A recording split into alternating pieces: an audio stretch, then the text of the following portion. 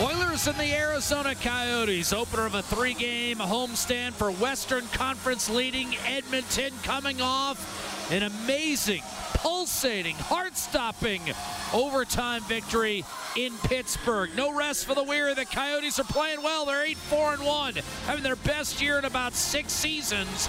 At least their best start under Rick Tocchet. Tocchet, tip it. It's next at Rogers Place.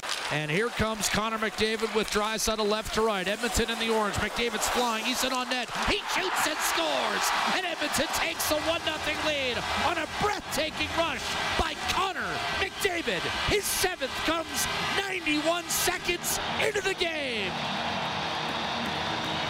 That is highlight of the night material.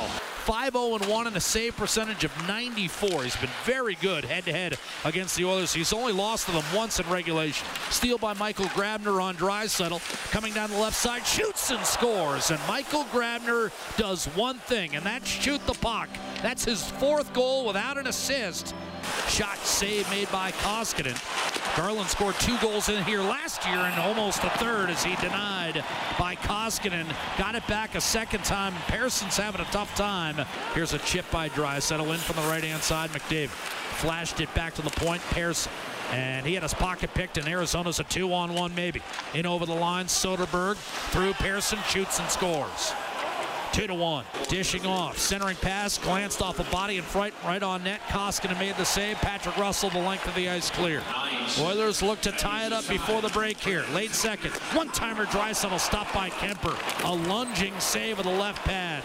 And a great one. Maybe his best of the night. No question. Top unit stays out there. The cross ice pass. Grabner breaks it up, sets up Stepan for a one-timer denied by Koskinen.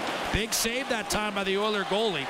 Gagne's had a strong performance, particularly on cycle plays in the zone. And now Gagne makes another play, throws it in front, shot, save made by Darcy Kemper. Rebound picked up by Carl Soderberg. Arizona pumps it up the left-hand side, and Krause will get it out. Streaking down the left-hand side, and meantime, Jordan Oesterle's hurt. I did not see what occurred, but judging by the way the players and the trainer reacting, might have been pretty significant. I didn't see on the backside what occurred. But here's a steal, a centering pass over to Kassian, shoots, and a save made by Kemper. Arizona sloppy in its own end, and Kemper bails him out. Gagne lets it go through. Huge hit by Nugent Hopkins, and Ekman-Larsson went head first into the boards. He's stunned. Up to Phil Kessel. He's out-muscled for the puck. Across to Matt Benning. A shot. Score! Tip in front. Zach Kassian has tied the game. 2-2, 4:41 left. Outstretched was Ekman-Larsson, could not contain. Edmonton a 3-on-2 with 5 seconds to go. Kassian waiting, centering off a skate in front. And we are going to play overtime at Rogers Place.